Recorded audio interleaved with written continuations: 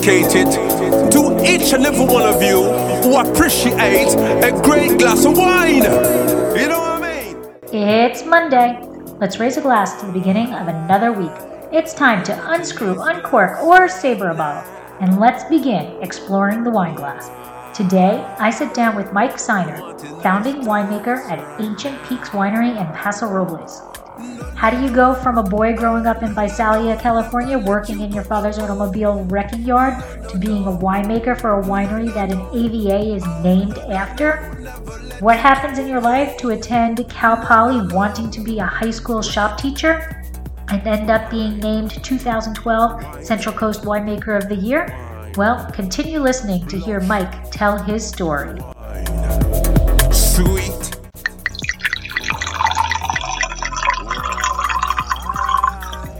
I want to give a big shout out to Me and My Shadow for leaving this 5-star review. Good stuff. Really well produced and some great information on the wine industry. Congrats. Thank you, Me and My Shadow, for listening and for leaving this fantastic review. This truly is the best way to show support of the podcast and to help let other wine lovers find Exploring the Wine Glass.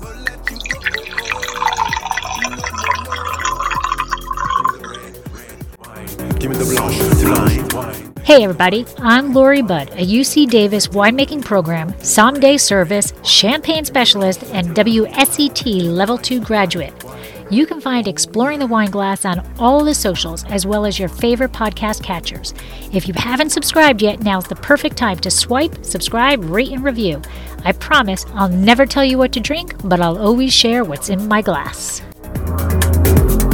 Hey everybody, welcome to another episode of Allure of the Poor, sponsored by Dracaena Wines. I am your host, Lori, UC Davis winemaking program graduate, WSET Level 2 graduate, Someday Service graduate, and Champagne Specialist, and Paso all-around proponent. And I am thrilled to have Mike Seiner with me today, who is the winemaker from Ancient Peaks, which honestly is one of our favorite wineries, and we are always visiting there. So welcome, Mike. Thank you, Lori. Thank you for having us. So first of all, Ancient Peaks, we really do enjoy it. The wines are incredible and the atmosphere in the tasting room is fantastic.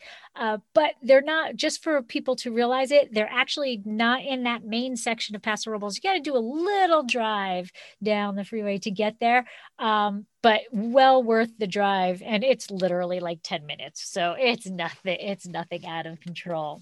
So in fact, what is the exit? The street that you get off?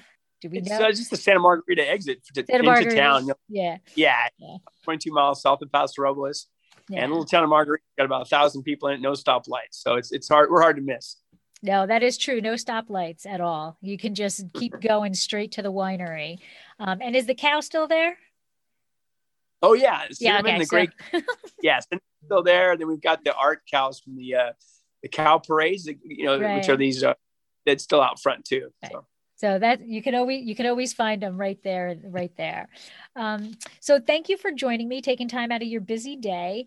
My first question always in these interviews is the origin story. Everybody has that moment that they were like, you know what? Wine, good stuff. I want to make this my career. So go ahead. Let's hear that origin story. Yeah, it goes back now a few years, 1991 or so, 92. I went to Cal Poly here, San Luis Obispo. And when going through school, had to work to help pay for school. And I never had wine. I grew up in the San Joaquin Valley in Visalia, California, is my hometown. Oh, and I'm in Fresno right now, by the way. Oh, cool. There you go. I grew up over there with no food or wine background. My dad, our family didn't do it. He sold construction equipment, owned a junkyard for a little while. No food or wine background, but moved here to Cal Poly. I studied industrial technology, and a friend of mine was working in the wine business. I was 21. And I thought, hey, that sounds good. I needed money, and got the interview and got the job, and drank my first 3 bottles of wine the night before the interview. So it was random. But once I had that first job, within a few months, I realized how special this business was, and ended up working for 6 wineries, helping put myself through school here in the Edna Valley, vineyards, wineries, tasting rooms. babysitting their kids, house sitting, mowed lawn for them, whatever it took to earn money. And yeah, that's how I got in. And did you change your major, or did you finish that? And yeah, I wrote it out. I thought about it. I thought about going back to Fresno State, but then, I've never been to Fresno State, but then my gut was, when I talked to mentors, some of my good friends today have mentored me since then. And everybody said, hey, look, if you want to be a corporate winemaker, you probably need a degree and goes, but I knew I'd be independent at some point. And my style is not corporate. So I knew, I just stuck with it. And I learned so much working with those guys. And then also I had the great opportunity. I started working for Art Mondavi in 1994. So he owned Byron Winery in Santa Maria. So once I got that job, I was like, okay, I'm working with some of the best in the world. I just finished up at Cal Poly and started working at Byron. Yeah, I'm very happy that we went through UC Davis because I thought it was very educational. But I say it all the time: is the books can't tell you what Mother Nature is going to do. The books can't tell you those spur decisions, on the spur of the moment decisions that you've got to make when you're in the vineyard and things are happening. So it really is a hands-on learning experience. Yeah. It's good to have that background. Yeah.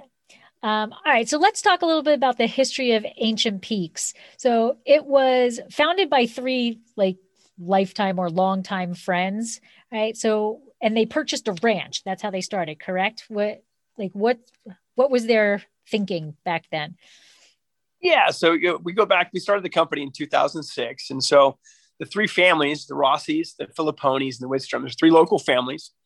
Two of them went to Cal Poly, and they're very, very successful guys, but their passion, two of them, Doug Filipponi and Carl Whitstrom, and actually Rob too, they owned about 1,000-acre vineyard on the east side of Paso Robles, going back to the early 90s. And so they've been farming grapes for a lot of years, and they had the Margarita Ranch. And so in 2001, they partnered up. Now, Rob Rossi has been associated with the Santa Margarita Ranch for almost 30 years as a consultant. But in 2001, he was able to acquire the ranch. And so that's when he brought in his partners, Doug Filipponi and Carl Whitstrom. So the ranch itself is 14,000 acres. Now, at that point, there was no grapes on it, but Robert Mondavi from Napa was on a big acquisition mode to acquire vineyards, land.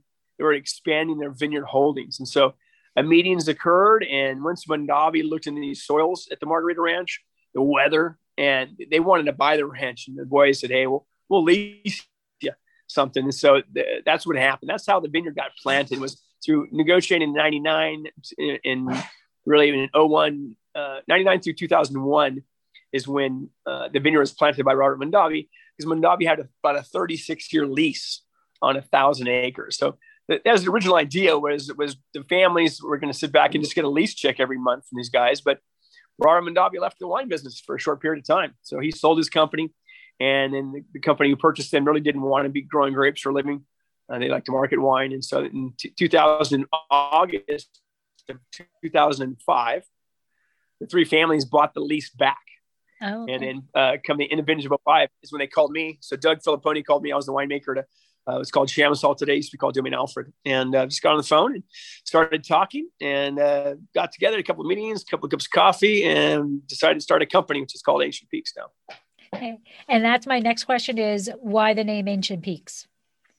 It's really for the mountains. The vineyard itself it's a foothills there, this Santa Lucia mountain range, as it terminates into the Santa Maria River.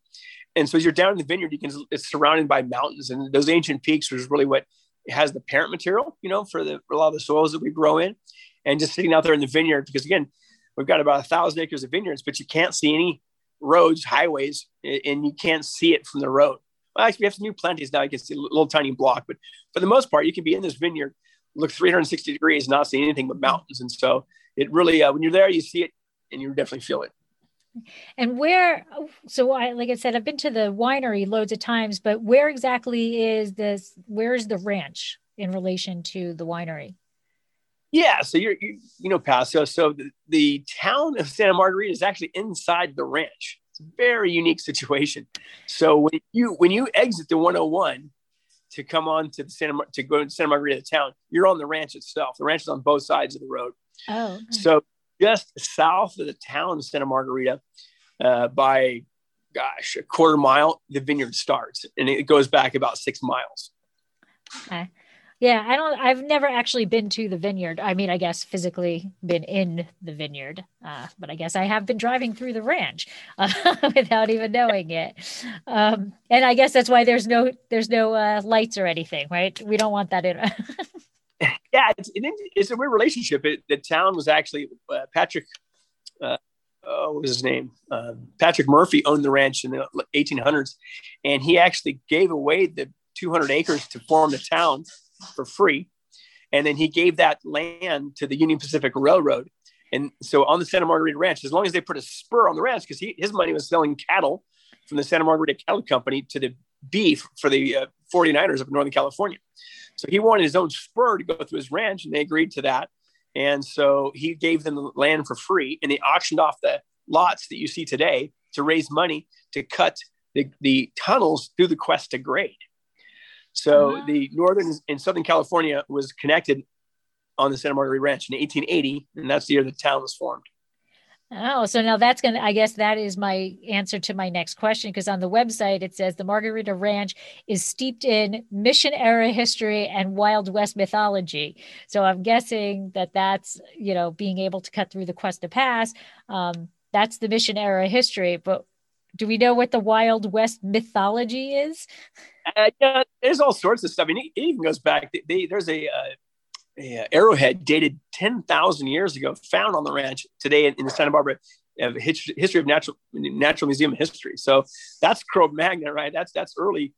Wow. As far as the phase as well, Junipero Serra. So if you grew up in California, the 26 missions, and so there's a building on the ranch called an Asistencia.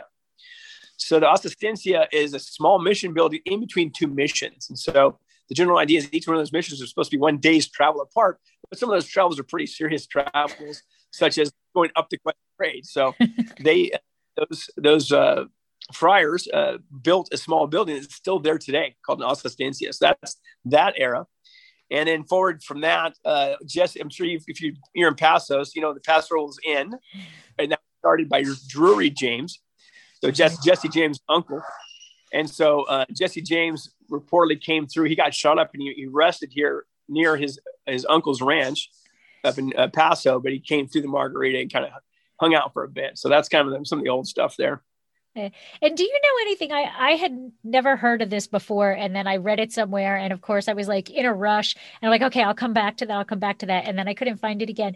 Tunnels that Jesse James went through? Is that news to you too? Maybe I was dreaming it. That's why I couldn't find it again. You know what? Carl Lidstrom, one of the owners, he's kind of our historian. Boy, I love going out with him because I always learn more stories. He's always discovering stories. So I'll ask him up and follow up and see if there's from Jesse James tunnels. Yeah, something about tunnels that he was running through or whatever, and then I literally couldn't find it again. So it is a distinct possibility that I dreamt it and then couldn't. That's why I couldn't find it. But sometimes I have very vivid dreams. All right, so you started talking about Ancient Peaks in 2000, or you started working in 2006. And what was the winery you said you started at? Well, I started in 91 working for small brands in the Edna Valley, like Sausalito Canyon, Claiborne and Churchill. Oh, okay. Pierre Free. But then in fast forward to 2006, I was working at Chamisol Winery. Okay.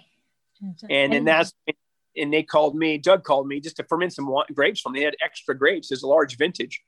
So I ended up fermenting 100 tons for them. And then we just got talking. And together we started a company. And today that company, became Ancient Peaks, basically. Oh, so that's what, you lead me right into my next questions because it says founding winemaker. So I was like, all right, that's a new one. I don't know what a founding winemaker is. So you actually are part of Ancient Peaks development. Yes, from the very beginning to yes, it was the three families were not really in the wine business before we started together. And so they had grown grapes for many years. They're amazing business guys. But together we started this company. And so I go back to before we had the word Ancient Peaks in the company yet. So we formed it all together. And as the winemaker in charge of winemaking, and But most of the time, almost all the time, Stuart Cameron was my assistant winemaker. And about some years ago now, 3-4 years ago, we promoted him to winemaker. So that's really where that title comes in. Stuart really runs the day-to-day operations, which allows me to be in the vineyards with Jaime Munoz, our vineyard manager, just checking in with Stuart, and help with sales and just being that, I guess, the old guy now. I look around, I'm like, I used to be the kid around here. But yeah, right. I'm so old. So. Right. I remember when you looked around and everybody was older than you, and now all of a sudden, now they're looking at me as the old person. Another really cool thing about Ancient Peaks is that not only is the Santa Margarita Ranch, but it's also the AVA. So, like, how cool is that the AVA is named after your area, your ranch? Yeah, we're super honored by that. I mean, but it just goes to the uniqueness of what Santa Margarita Ranch and Ancient Peaks is. Back, I guess it was 2014, I believe, or maybe 17. I forget the exact year, but the Paso Wine Alliance got together and petitioned to have nestled AVAs within the Paso AVA. So first and foremost, we're Paso. But, the idea of having East Side, West Side divided by the 101 was ridiculous. Everybody knows the AVAs were kind of invented in the spirit of the AOC from France. And you need to have, weather differences, soil differences. And for your name, you have to have historical presence. It has to be something historical that goes back a long time. And that's really where the Santa Margarita Ranch sub AVA came in, because that ranch has direct ties, written history going back to the 1700s still here. So that it was just a happenstance, but again, another unique aspect to Ancient Peaks and Santa Margarita Ranch. And now you also have a second vineyard, the Margarita Vineyard, it's the same one. We're it's the Santa Margarita Ranch. We have a Santa Margarita Vineyard, but the brand is called Ancient Peaks. Okay. So yeah. Okay. So like you'll with our entry level wines, we don't put a state bottle on there. We could, but for our white label, for our we call Pearl Collection, our reserve wines, you will see that vineyard designation on the bottle itself. Okay, wonderful. And then, so all of your fruit is estate? You don't source from anything? Correct. Yeah, that is correct. We're net sellers, so we're selling fruit to people, good friends here locally. People from Napa come down. So we only bottle about 1/3 of what we grow to Ancient Peaks. So that really is a key part of if we've had success, is that, from our perspective in wine making and growing, we get to go out there and just, have the cut of the beef, and get know the blocks as well as we do, and be able to utilize what we want to utilize, and then share it with everything else we want to do with everybody else in terms of selling fruit. And how many varieties are under vine? Got about 16 different varieties. Yeah, mostly red. Yeah, mostly red. Our whites include Chardonnay, Sauvignon Blanc. Right now, that's all we had. A little bit of Muscat is still there, and so we've had Roussanne, that's gone, and that's what for the whites. The reds are pretty Bordeaux heavy. Cabernet, Merlot. We've got some Zen, Syrah too. Petit Verdot, Malbec. Verdot and Malbec are probably. We have a lot of that for as far as total acreage, again, everything's on a 14,000 acre ranch. Everything's just bigger. It's like Texas, and so, we just went and bought some quads. We bought 5 quads at one time, and so everything's bigger. So we look at Malbec and Petit Verdot. We've got like 40 acres of each of those varietals planted, Oh my gosh. That's going to be like the highest number in. It's big. Yeah. In fact, I did a heavy dive for a rural seminar. I was a guest of the Ahwahnee Lodge in Yosemite, and me and Dan Berger from LA Times, he was a moderator, and so I was there representing Ancient Peaks. And so I did a real lengthy discussion on Verdot and Malbec. And that year, I think that was, I forget the year it was, but we owned that ranch. Margarita here had like 9% of all the Malbec in California. So yeah, that's crazy. That is crazy. Significant. And we got small amounts we just put in some new Italian stuff. So that hasn't even come into the winery yet. So we're playing with some Sangiovese, a little bit of Nebbiolo coming online next year.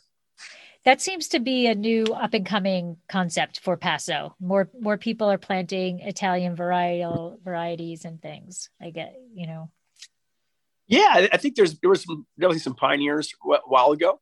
Martin Brothers back in the day. I can remember being kind of focused on it. But yeah, there's been some young brands, Jornada in particular. Right. There's some great wine. So we're excited about it. I think, I know Stuart Cameron, that was one of his projects. He's really passionate about Italian wine. So we're like, yeah, all right, let's get some in the ground and see what we can do. Again, those are what we're not going to distribute those products. So we're very focused on what we distribute and how we go to market. So one of the things we don't do is have a lot of SKUs. For a company of our size, we only have 5 SKUs we sell in the country. That's it. Oh, okay.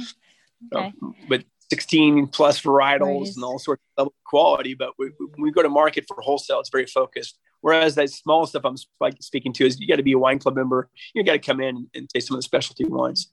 Right. And I think that's another thing that is the positive of Paso is how different varieties that can grow well in Paso, and I think that's one of the things that makes Paso, in addition to the people, because I think the people are better than any other wine region ever. But you can grow what you want, and it grows well, and the soil accepts so many different varieties in Paso. And that's not true in a lot of wine regions. Without a doubt. I mean, it really goes back to geology and location and having these two tectonic plates. You've got the Pacific tectonic plate going underneath the North American continental plate. And it just leads to diversity of soil profile in a very short period of time. I mean, you're in Fresno, and I know the San Joaquin very well, but it's pretty standard soil profile. Super high organic material, whites, some of the best vegetables and tree fruits in the whole world. But it's not very diverse, not very dynamic. Whereas on the coast here, we got all these different soil types, and then we got all these hills. And so all these different facings and stuff, the temperatures are amazing. I mean, within Paso, you got, Windward, Pinot Noir doing a great job. Right next to him is Stefan Asejo, and so just little tiny hills, these great different soils really leads to that diversity, which is definitely a hallmark for this area. Right. And in your AVA, you're actually a Winkler scale too. So for those who are listening to Winkler scale is how we determine, the temperature of the region basically on the days. But 2 is cold. 2 is pretty darn cold. So it's the Santa Lucia Mountains that do that. Can you talk about how your location, what's your, how does that impact your vineyard sites? Certainly. Yeah, it is a major aspect of life in Margarita.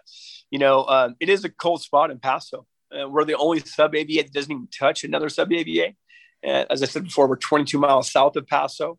We're 14 miles to the ocean. As the crow flies, about 8 miles to the Edna Valley AVA. So we really are pushing the edge in some of these Bordeaux varietals. Again, to an example, back when we got together in 2006, one of the first things we did, we had block 33, 34, and 35 were all Cabernet, and it never got ripe. It was struggling for ripeness. So we grafted it to Pinot Noir, and boom, we put in 60 acres of Pinot Noir. So, and it's done well. So it is definitely on the edge of ripeness, in terms of being able to fully ripen Bordeaux varietals. But, one of our mantras, and we hear it a lot, but it's a very true aspect of the wine business. It's something I having great fortune of going to Europe twice with Robert Mondavi Company. In France, is when you're on the edge of ripeness is where you achieve greatness, because that's where it's hard to ripen.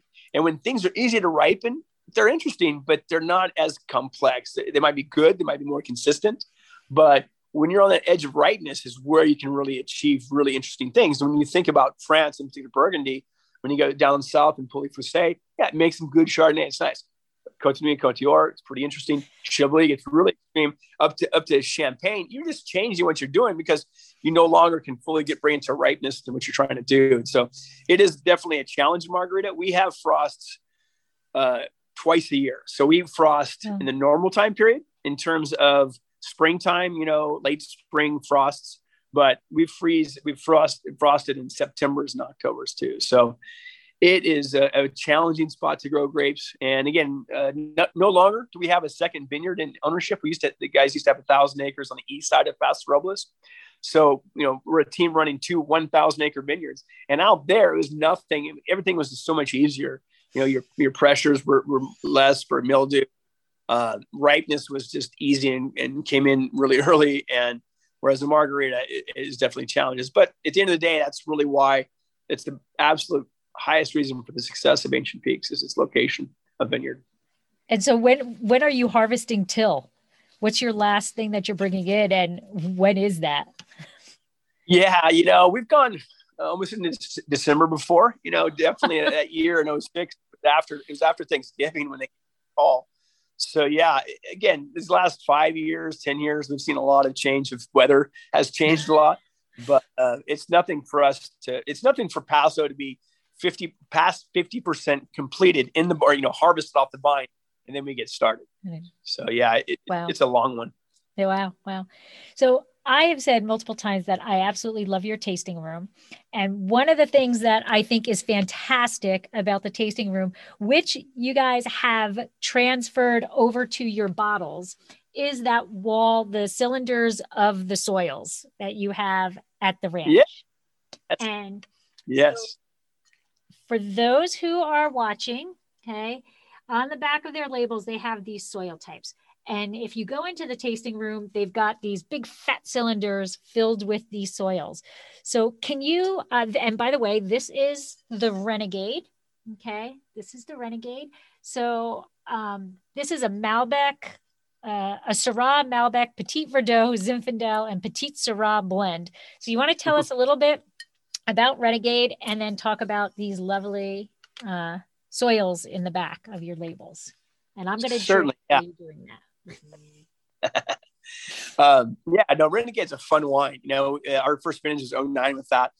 We had a Syrah before that, but we changed it into a red blend. And so Amanda Whitstrom Higgins, who's our vice president of all operations, and she came to winemaking and said, "Hey guys, do a blend, but it has to be based on Syrah, but use whatever you want to finish it." So that's where it'll always be the majority varietal will always be Syrah for us. But then we started getting into Verdots, Malbecs, Zins. We've done Merlot in there. We'll put anything in there. We just want to make a great wine. It's fun. And what's great about Renegade for us from a winemaking perspective is that one of our, over in the varietal category for us, the Cabs and Merlot, the Zins, having varietal typicity is very important to us. It's part of our founding mantra in terms of bringing forth the varietal correctness. We really saw we just see so often people are pushing ripeness or oak influence to push a wine into it to get recognized, and not so much varietal typicity. And so we really work with that within our wines. But then with Renegade, we can push ripeness a little bit. We get to that kind of a little heavier structured blend of wines. That's a little more creative in winemaking.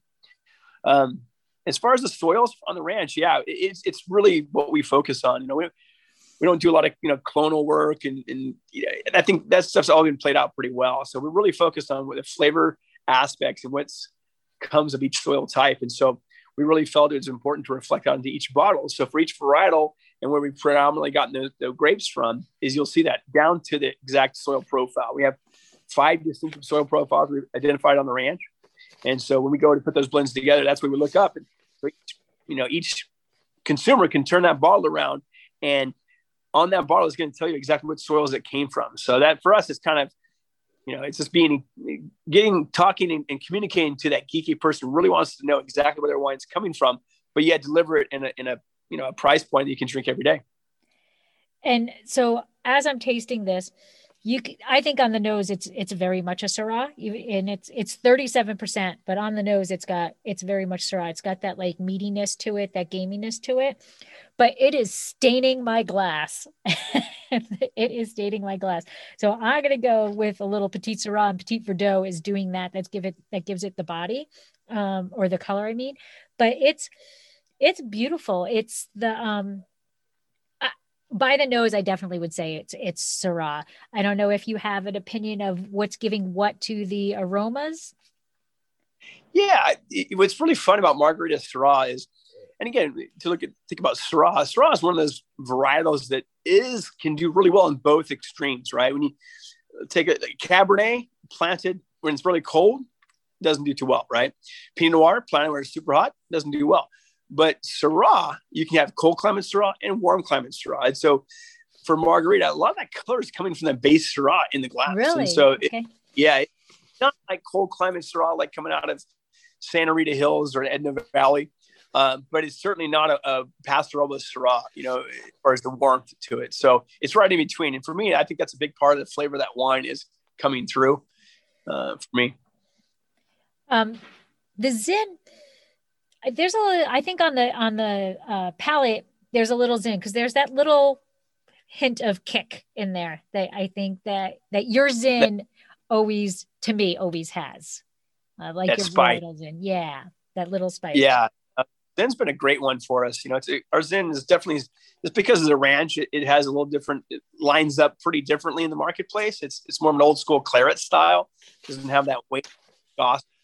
That white pepper, black pepper kind of thing on the Zin really comes through too.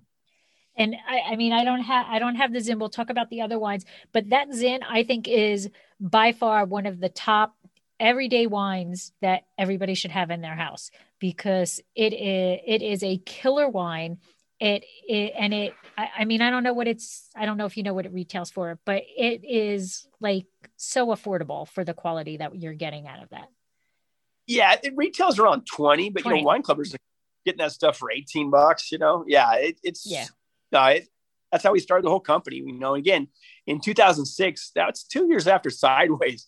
And no one was starting anything for value, and so it was certainly unheard of at that time period in our business. Nobody was starting projects, but these guys have a lot of resources, got a big ranch, and it was interesting to come to market with the wines. And then suddenly in 2008, 9, when the economy just went to heck, it really blew up Ancient Peaks because people bought down. It's like we saw with this pandemic, people are they drinking more alcohol? Yeah, they are. Unfortunately, they are. And they're drinking down. Right. And Ancient Peaks is that wine you can afford every day. So that's what we started off doing. I love hearing people say that. Yeah. And I think it has the quality of what every wine drinker wants is, all right, so it's $20, but it tastes like 50, and it's so much better when it's in that direction than the other direction. Right. Yeah. When you look at our scores, reviews and stuff, that's often, we're just getting, for quality price ratio. I mean, that's exactly right. When we line up our wines, even we have some reserve wines, we've got Oyster Ridge at $60 a bottle or something. And we go head to head with people from Napa anywhere. And we always do really well. And that's really the Ancient Peaks, the take home, and what people really know us for is just over delivering. And, that's at that price point, you got a wine that's one vineyard, certified, sustainable, family owned, and now we've got a few years putting it in. So we do have a track record. And now a word from our sponsor.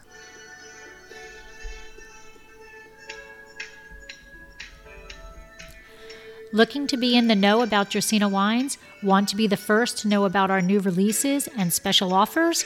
All you need to do is sign up for our newsletter. There is no commitment necessary, and I promise you we won't spam your mailbox with loads of messages. Need another reason to sign up? Quite possibly the best reason? You'll immediately get a discount code for 10% off your first purchase and be privy to newsletter-only discounts. Let Dracaena Wines turn your moments into great memories. Visit our website, www.dracaenawines.com, or use the link in show notes to sign up. It will take you less than a minute, but the rewards will last a lifetime. So of these 5 soil types that you have, which in its own right is so unique that you've got one ranch that's got all of these, right? Normally it's, this AVA has this soil type, this AVA has this soil type, wherever you are, but you've got these 5 soil types within your one ranch. So how was it trial and error? Like, what are you planting on the ancient seabed? And, what are you planting in the shale? Or, or you got a whole bunch of varieties in that so that they can express themselves differently? What's the logic behind your plantings? Yeah, we don't really have, as we're putting new stuff under vine, mostly it's redevelopment. We only have one kind of block we've planted fresh.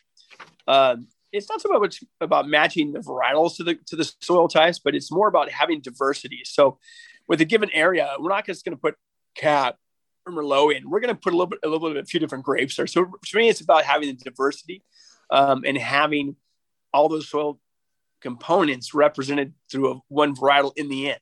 So it's layers of complexity. That's really what we see, and we see that some of these clones, some of these plantings come earlier, some of them come out later, and it just brings a complexity to the wine. It's derived right back to this having diversity of soil. So I think to me, it's always about diversity versus just having that one singular flavor. And that's what's going to add to the dimension in the wine. That's what's going to, so each time you take that sip, there's something different that you can find in that wine. Exactly. And Stuart and I are tasting wines. It's, we got Cabernet on every soil. Cabernet is so strong. We have so many acres of it. We have it on every soil profile. Some of it replicated, row orientations also. So yeah, it is just, it's amazing how different. Again, the vineyard, it is unique. I mean, it's 6 miles tip to tip. So there is a lot of different slightly different weather experiences, but yeah, it brings the complexity and diversity. The diversity is bringing the complexity. It's a good thing you've got those quads now. 6 miles, yeah. Get a good workout. Huh? Yeah. There's something to get on that. Yeah, just to go take hours, and then you get to go fix a machinery, and then suddenly you're like, oh my gosh, you forget your shop, and it's wild west stuff out there. That's wonderful. That's actually pretty cool. So going back to the Renegade, okay, with all of these soil types and all of the variations of your plantings within these soil types, take me through your blending trials for Renegade. So I'm assuming everything is fermented independently. You're not co-fermenting anything, or are you? No, it's pretty much independent. Okay. We've got co-fermenting small experiments going on, but from a strategic perspective, they're pretty separate. And so, yeah, what we're going to do, we're blending it, starting pruning, right? I mean, because in order to be in business, you've got to be sustainable, and the first rule of sustainability is making a profit. So we're thinking about it in the beginning because we're going to do different crop loads based on price point. So that's really where it gets started. And all throughout the year, we're going to invest more money in the blocks that we think is going to go in Renegade. It's a little more expensive wine. So therefore we can spend a little bit more on the cost of goods. And so we're going to try to do some better viticulture to certain areas for that. And then when it comes to the kind of the normal think about blending of a wine, Stuart and I are going to really take a deep dive in Syrah, taste every Syrah we have, and just put a food chain together. We call it food chain in it. So we say, this is our best one. And then sometimes we will break out Syrah into a small bottling for wine club, So we've got some pretty cool different Syrahs. We've had some whole cluster Syrah. We've done 100% whole cluster. And we've done jackpot Syrah, which is really ripe. And it's just one of those big, heavier style ones. But we're going to food chain it. Maybe we're going to, if it's really inspiring, we might take a couple of 100 cases to the wine club. And then we get to that volume where we feel really comfortable in 100%. Because before that, they've got to give us what is needed for the next vintage volume wise.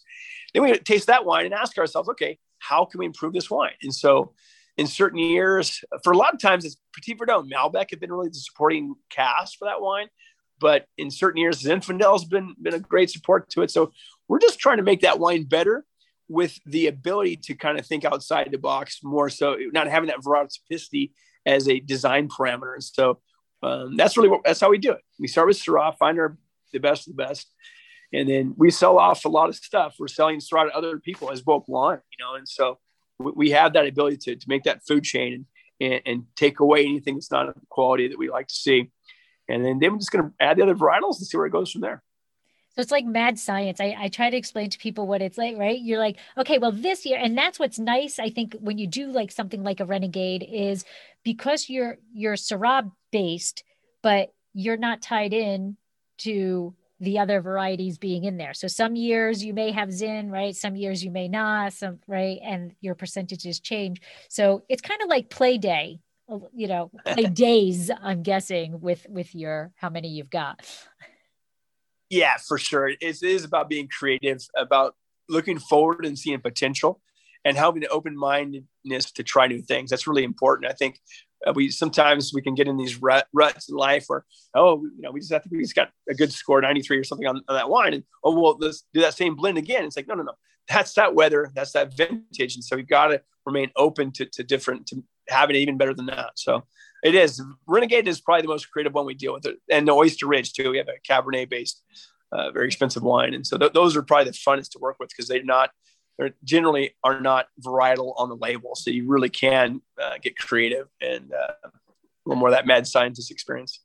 Right. So let's go into one of your varietals. You have Cabernet Sauvignon. Okay. Yeah. This is your Cab Sauv. Tell us about this wine, how you get to that. And then I also have a question. 35 North, 120 West. You got to tell me what that is. Those are GPS coordinates. Again, we love having minutia details that not everybody can put on their labels. You know, I mean, that's a level of details that anybody who's out there buying fruit or buying bulk wine, they're not going to be able to tell you your latitude and longitude of where your vineyard's at. So that just sort of represents how specific we are in what we do.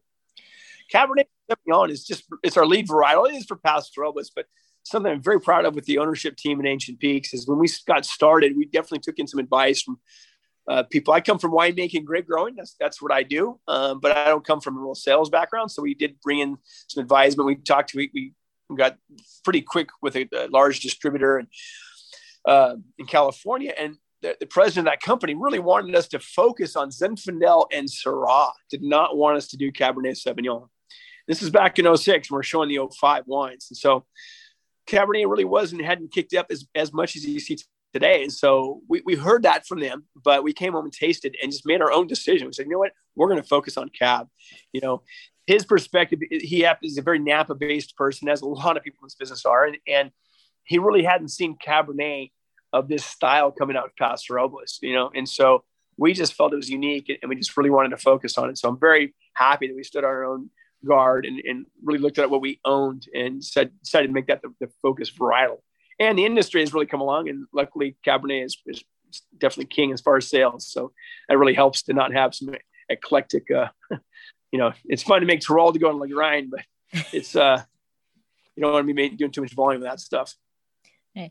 And now this wine comes from ancient seabed, rocky alluvium, and shale.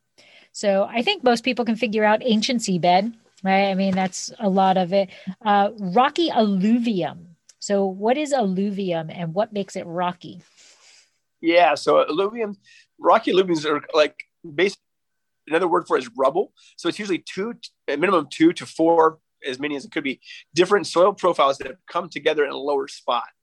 So it's more like those alluvial fans is what I'm speaking to. So basically, through erosion, you gain this material that's pretty diverse, you know, and since it's low, it historically generally has had some rivers going through it prehistorically. So there's a lot of rock to it.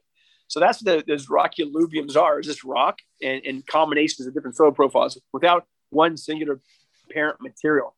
Whereas your ancient seabed is oyster shells we have. That's the parent material. And it is very one style, you know, a granitic that's the parent material. So rocky alluviums are several that have come together. So that's what the rocky alluviums are. And then the shale is speaking to Monterey shale, which is pretty common here on the central coast of California. And it does really well for wines. You know, it has nice porosity.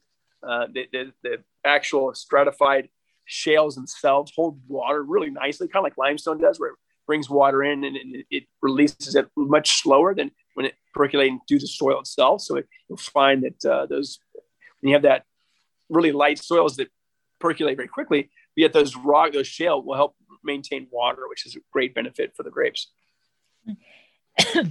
Excuse me. And now the wine, the vineyard itself, you had kind of mentioned it a little bit, but I want to get into it more, is CIP certified.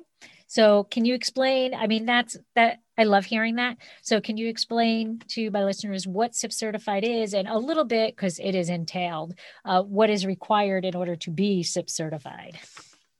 Certainly. So CIP certification is a sustainability in practice. So that's what the acronym is.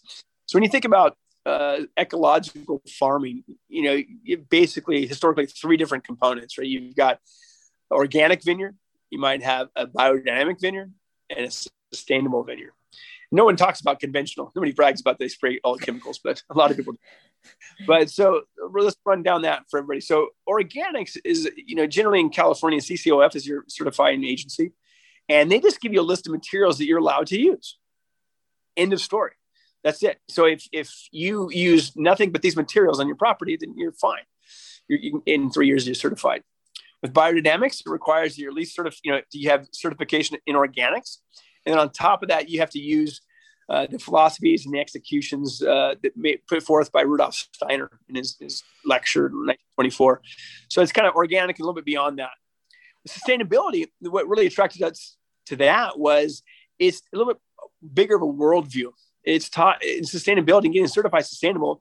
Yes, they want to know our water usage. They want to know how we're reducing that. They want to know what we're doing to reduce passes to the vineyard, to conserve on materials.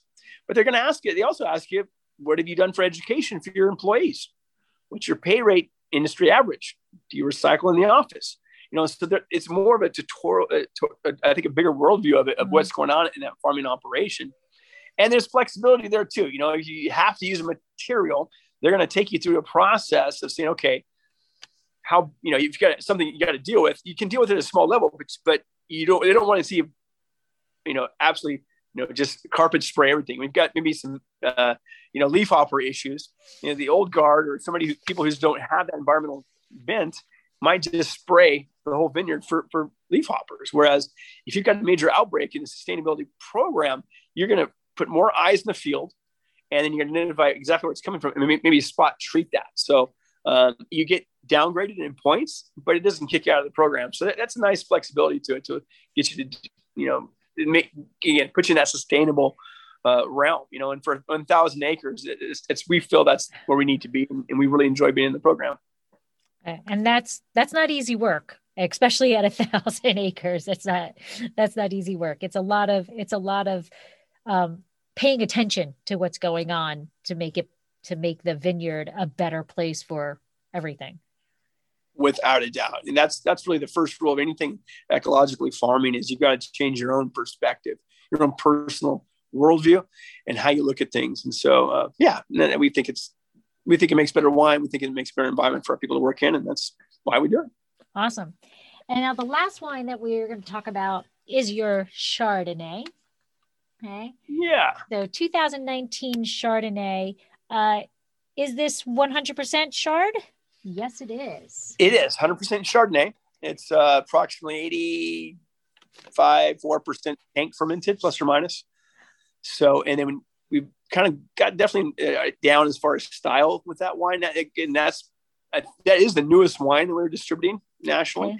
And so it was been really fun. Amanda and her sales crew really put Stuart and I through the ringer. We tasted a couple of hundred Chardonnays over the course of a few weeks, every price point, but just tons of them. And just sort of really every wine before that was just kind of like a startup mode. We're just doing it. Whereas Chardonnay was really thought out. I thought it was a really great experience to go through. And so, and again, it's a varietal that, you don't think of Chardonnay and Paso Robles too often, but again, it really shows how cool we are in Paso Robles. And we spent a lot of time taking it to market.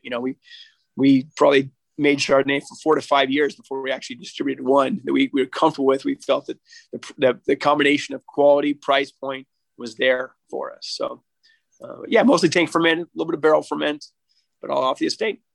Okay, so it is, you have 5 months in stainless steel, which is 70%, and then 30% French oak.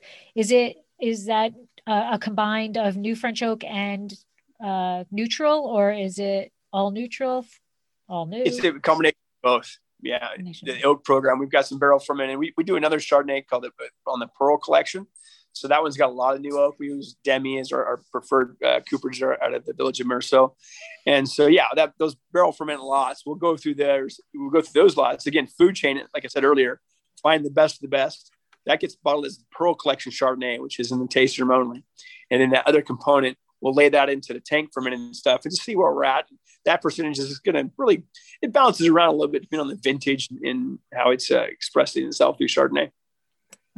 And now I just found out when we first started talking by looking in your background that you do also make a sparkling. So we need to share the information about your sparkling.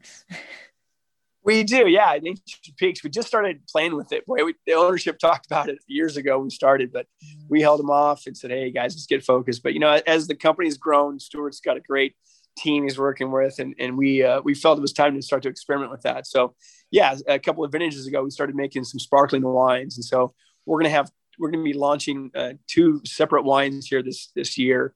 Again, very small volume wine club, pretty much, you got to buy it at our place, but we're going to kind of have a nice reserve style one with longer in barrel, more of that rich, creamy style. And then one's lighter, fruitier. Pinot one's has Pinot Noir as its base and one has Chardonnay as its base. So both done in method Champenois technique. But yeah, something new on the horizon for. That is awesome. And that brings in like a whole other ball game into the winery. I mean, that's like a whole other process, winemaking process to deal with sparkling wine and pet, or pet nats or whatever. I mean, nervous, excited, combination of both. Like it's a whole different ball game. It really is. I'm not a very technical winemaker. I never have been. I'm very focused on grapes and the techniques I picked up in my travels, and it's very old world in what I do. And so I've stayed away from champagne. I just rather buy it. Same with port. I'd rather buy port and buy champagne. I don't want to make it. But I started with Pétrel Naturel, pet nats in 2015 and gained personal experience, for 3 or 4 years before we launched the program in Ancient Peaks. So we feel comfortable doing it now, and but we'll see. I think it's something we're all excited about. So, but rubber meets the road is when you get it out there and you get the public to taste it. So hopefully, sometime this year, we'll get to taste the first sparkling wine from Ancient Peaks. Fantastic! I can't wait. I will be in line for that tasting. All right, so we're almost out of time, but I want to get into a little bit because in addition to just making exceptional wines, you guys also have Oyster Ridge and then the Margarita Adventures. And so it's like a come for wine and stay for so much more. So you want to just give a little bit more information about that? Oh, certainly. It's part of these guys owning a 14,000 acre ranch, and they're the first families in the history of the ranch. And again, I guess, the recent history, when I say recent, I'll call it early 1800s. They're the first owners of the ranch to actually work the ranch themselves. So every other owner had owned it from afar, whether it was up in San Francisco, out in Texas, other people owned it and just sort of had it run by someone. So they're here working and doing it themselves. And to that end, it's about creating revenue streams. And these guys, they're very successful business guys. So like the Zipline company, Carl Whitstrom was the guy that really headed up from ownership. And it started off as a big boy toy. What do you do when you own a 14,000 acre ranch? He built a Zipline. Well, again, it's Margarita, it's Carl. So it ended up, his first line was, 160 foot off the ground and huge. It was one of the most massive zip lines, is massive. And now there's 6 separate zip lines, and Margarita Adventures is its own standalone company. It's got its own employees, and it's got all these Hummers, and it's now a 2.5 hour tour, and is really a destination. And the governor of California gave him an award for tourism. It was such a unique experience. And so that has been great. The other one is Oyster Ridge Barn, and was just the idea of sharing the ranch. The zip line and the barn is kind of that same thing. Agriculturalists, and as you know from the San Joaquin Valley, a lot of time agriculturists are not that good at telling their stories. And so we really worked on that. And so that zip line, we worked a lot of that zip line and the Oyster Ridge Barn into telling the story of agriculture in Santa Margarita Ranch. And so it's a great wedding venue. Basically, it's a beautiful barn. It's totally outrigged and it's built for speed for big parties and big weddings. So it's smack dab right in the middle of the vineyard. In fact, it's one of the, I know it's one of the most beautiful spots in the whole ranch. And so that barn has been obviously pre-COVID, and luckily pandemic seems to be, is winding down. We will be back to normal here. It's going to get back. And so it feels like in this year, things are starting to happen. So a great place to have a wedding, have a party, and enjoy outdoors, wine, and good friends. And with the pandemic, you guys do have that little bit of outdoor space that wrap around porch or whatever. So I'm assuming you're doing tastings, and now we're opening up all over. So how can people come taste Ancient Peaks? Yeah, come on in. You can walk in, see there's a table available. You can call ahead for reservation, but we got quite a bit of seating outdoors. And so, yeah, just come on in and see what's available. If it's weekends, it's always better to call ahead and make some reservations, but walk-ins is there too. So, and we have a cafe that still continues to operate. So good. So good. Oh yeah. they're doing a great job in there. And those grab and go things really helped us turn the hardcore lockdown. People just, grabbed a couple of dinners and a couple of bottles, went home. So, the cafe's operating, and we're pouring wine outdoors. So. And it's nice because you've got your front porch area that's got a few seats on it, but then it wraps around into the larger area. It does. Yeah. I don't know the exact seating number outside, but it's a good 40, 20 to 40. Yeah. More than 20. Yeah. It's a good area for sure. And last year they installed misters too. So when it gets hot for the summer, everybody nice and keep everybody cool. Fantastic. And then just last, where can they find Ancient Peaks on social media? Just Google Ancient Peaks, and they're everywhere. I'm pretty sure we feed Instagram, and that populates Facebook, and I think it populates Twitter. Instagram is a great place to stay up with what's going on. Or the team, Amanda's got her team, and they just do a rocking job. So everything's quite a bit up to date and pretty robust. Website is solid. I get that feedback from my wholesale friends or dragging the bag, selling the wines out there around the country, that all the information is there. We really make it really easy to people to acquire that information. So quick Google search, you should find everything you need. Okay. And then the Renegade is tasting room only or club, or is that out in distribution?